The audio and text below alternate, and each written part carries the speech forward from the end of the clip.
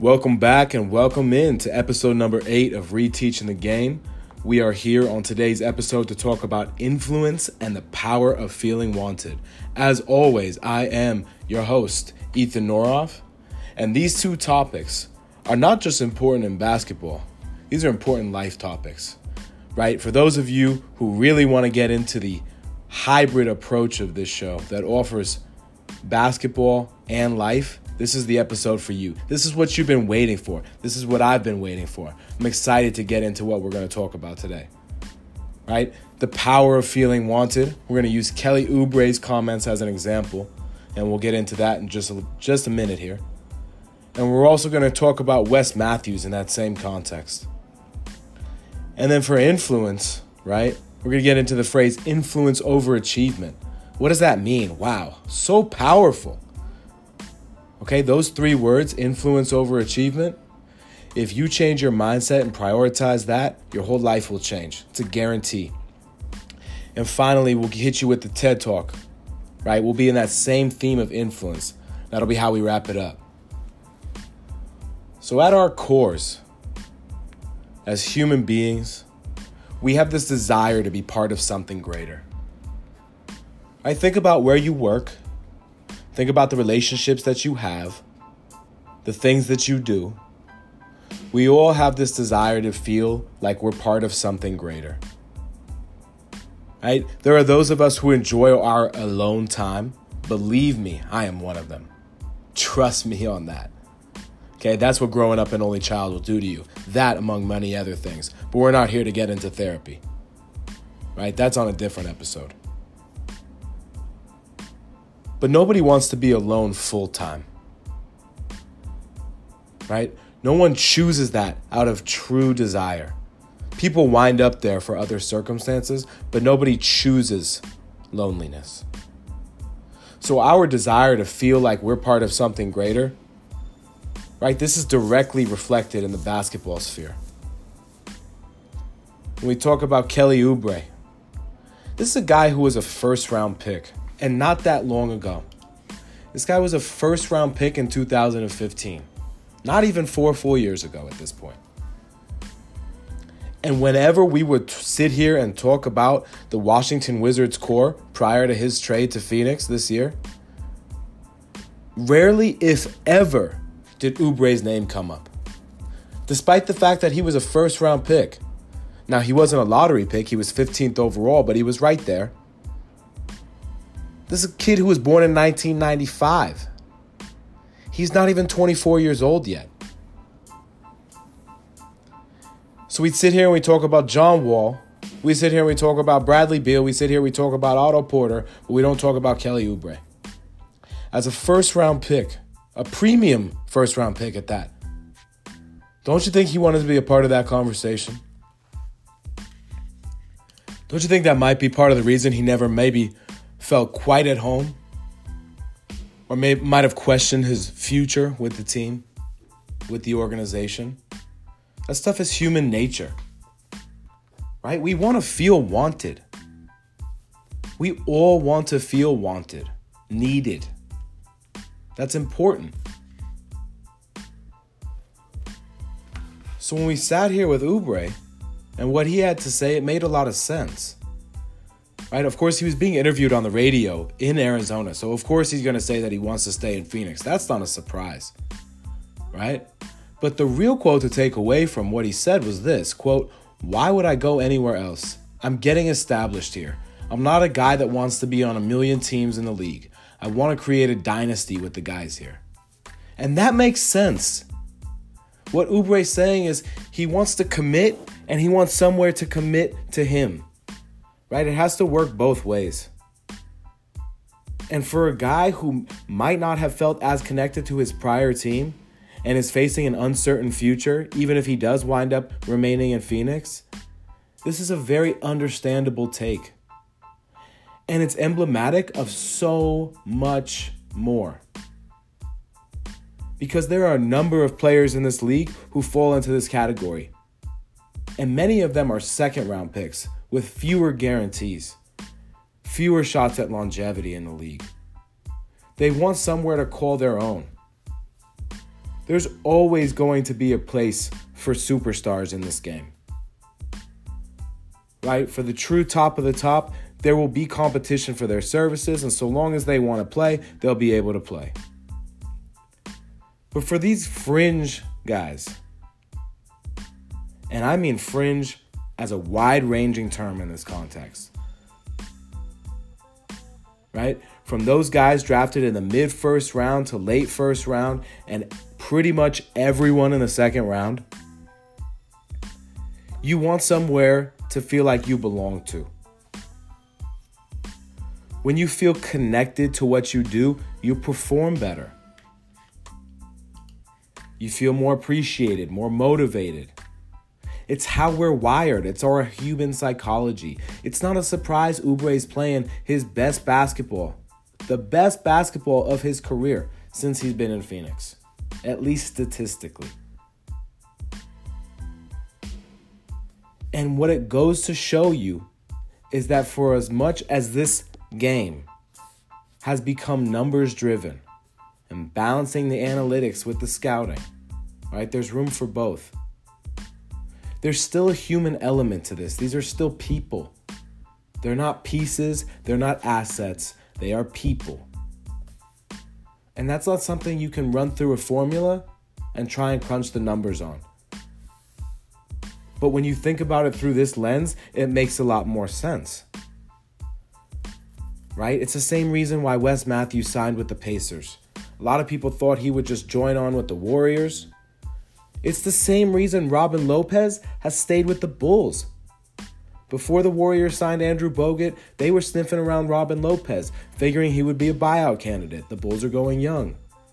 Right? In both the case of Matthews, who wound up signing with the Pacers, and Robin Lopez, who wound up staying with the Bulls, they feel appreciated in those spots. They feel wanted. They feel desired. Those aren't superstars. Wes Matthews was paid like a superstar back in the day, right? But these aren't superstars. These are role players. And that's not a knock on them, but that's the reality. And so when you feel wanted, of course you're going to take a better step forward. When you feel appreciated, desired, of course you're going to want to go that much farther. That's true in relationships. That's true at work. That's true in any kind of relationship. Romantic, friendship, or otherwise. Brother, sister, right? Parents. It doesn't matter. In basketball and in life, we recognize the results over the process. And that is why it's so complex for a lot of us to value the process. Right? People want to emulate results. They don't want to emulate the process. Right? Adapted that from Jay-Z. And he's right when he says that. People only see what they see and they don't see what goes into it. Right? This world that we're living in with social media and the consumption of information on a 24/7 spectrum, it's scientifically shown that it's actually driven down empathy. And that's a missing piece in the analytics department a lot of the time. Right? And this isn't even about sports. This isn't about basketball. When I say the analytics department, sure, it's a missing piece in a basketball team's front office. No doubt. But it's a missing piece in a lot of businesses, a lot of workplaces. Right? You have to be able to think from the human perspective. You have to be able to seek first to understand and then be understood. You have to put yourself in that player's shoes. And I get it. It's a business when it comes to basketball. There are business decisions to be made. And emotions and business, well, sometimes they don't work so well together. But there's a place for it if done correctly. Okay, we have to value the process. The Sixers were the best case result of that with their valuing of the process with Joel Embiid and Ben Simmons, right? But the complexity of seeing the forest for more than the trees as they were building, that was a real thing. And so I just think it's a fascinating phenomenon. When we sit here and try and project where role player X could wind up, or where a former first-round pick might land, it doesn't surprise me when guys sign with teams where you go, oh man, really? It's not always about the best fit from a basketball standpoint. Something to think about there. Okay, a couple weeks ago, I was talking to my class. Just as a reminder, I'm an educator. I'm an influencer. Specifically work with middle school. This is what we do. And every day I give them a quote of the day. I put it on my personal Instagram so they see it in case they're not there. Right? People have come to expect it from me, and I've come to expect it of myself because it sets the tone for that day. And at first, when that process began, for me, what it was about finding quotes that resonated, but were said by others. Recently, what it's become is things that I have to say, things that are important to me, right? Authored by Ethan Noroff.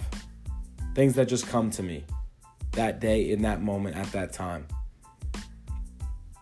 And one of the things that I wrote about recently was about how influence lasts longer than achievement. Achievement is finite, influence can be permanent. And I'm not sure if you've had a chance to see what Kareem Abdul-Jabbar recently did, but in case you have not, he put a bunch of his memorabilia up, over 200 pieces, for auction. And not because he was in financial debt or issues, but because he wanted to benefit kids. Okay? Nearly $3 million Kareem raised. Nearly $3 million by selling off his personal memorabilia. What an incredible gesture by Kareem Abdul-Jabbar. All of the proceeds going to charity. And specifically, the focus is about bringing STEM equipment, science, technology, engineering, and math to children in underserved communities. And what Kareem said, and I quote, "It's nice having a great sports legacy, but I can leave a legacy of giving back to my community through this program. The program is working." End quote. And then he continued, quote, "When it comes to choosing between storing a championship ring or trophy in a room or providing kids with an opportunity to change their lives, the choice is pretty simple. Sell it all. Looking back on what I have done with my life, instead of gazing at the sparkle of jewels or gold plating celebrating something I did a long time ago, I'd rather look into the delighted face of a child holding their first caterpillar and think about what I might be doing for their future." Amen, brother. And if you can't resonate with that, take a long look in the mirror. Of course, you probably wouldn't be listening to this podcast, at least not yet. But that's real influence right there. That stuff lasts way longer than achievement. Everybody dies, but legacies don't have to. Legacies can live forever. There's a permanence of that influence. Giving kids access and opportunity walk hand in hand. Lowering those gates for those kids who would have a much harder time scaling that wall. That is so important. That is such a big part for me personally of why I do what I do. Nobody is anybody without opportunity. That is such an important thing to remember. If you're in a position of power, if you're in a position where you can grant someone an opportunity, take the time to do it. You won't believe what you get out of it. I remember the first time a kid emailed me when I had started working in the sports industry, and he was looking for advice. And I shot him back an email later that day, and I wrote him a couple paragraphs and said, "Thank you for reaching out." He was so thankful. He had emailed multiple people. I was the only one to even get a response back to him. Right? We have time for the things that we make time for what's important to us. Make time for other people. Your life will be more purposeful. It will extract more meaning. Trust me. Try it. Good job by Kareem, as usual. Finally, before we wrap up here, this particular TED Talk, again, is not a TED Talk, but it's a motivational speech video. It's a bit of a mashup. It's called Self-Discipline by a channel called Motiversity. And it features Will Smith. And I personally think that Will Smith is a really, really articulate speaker in this particular sphere. There's a couple of things he says at different points in this video that I could not agree with more. One of those things, we tend to base our self-esteem on what other people think. Does that not sound like Instagram to you? I have this conversation constantly as a teacher. The question I ask is, who is your Instagram for? Everyone else or for you? I had a thought exercise recently with just a handful of students. And I said, hey, you all get Instagram notifications, right? Oh, of course they do. As soon as somebody likes their picture, comments, you know the deal. And I said, if you posted a picture and after an hour you got no notifications, would you be likely to delete that picture and try later on? And all of them said yes. This is a small group, keep in mind. But they all said yes. And then what I told them was, well, what you didn't know when I asked you that was that Instagram had a server issue, and it turns out that 80 plus people liked your picture. You just didn't get notified about it. It retroactively showed you once everything was fixed. And for any tech people listening to this podcast, if that wasn't exactly the correct analogy with the servers, I apologize. The point stands. And they all kind of looked at me and they said, I don't know that they all got it, but they all heard it. Anyway, I think this is an important life lesson. Your sense of self has to come from within. Otherwise, you always be chasing something that might not even exist. Don't chase the unicorn. Okay? The other thing Will Smith says, other people's opinions is a really shitty way to determine how we feel about ourselves. Oh, amen. Again. Because for Will Smith or anyone else, you have to know what's important to you. You have to know who you are. And if someone has an opinion of you, they're entitled to it. Good, bad, indifferent, or something else. But that's their problem. That's their issue. That's not yours. You can't control that.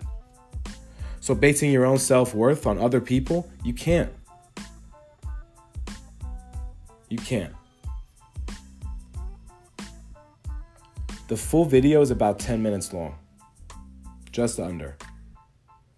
I really recommend it. Put your phone down. As he says in the video, put your phone down and really be aware of what this video has to say to you. Okay? Influence is always going to be more permanent than individual achievement. My challenge to all of you listening, take a moment today, this week, influence somebody who looks up to you. And that can come in any form that makes the most sense for you, but provide that influence. And hopefully your week is better as a result. I know mine always is. Appreciate you all being with me. As a reminder, you can subscribe on Apple Podcasts. Follow me on Twitter @Ethan_Noroff. I'll see you guys for episode number 9. We out.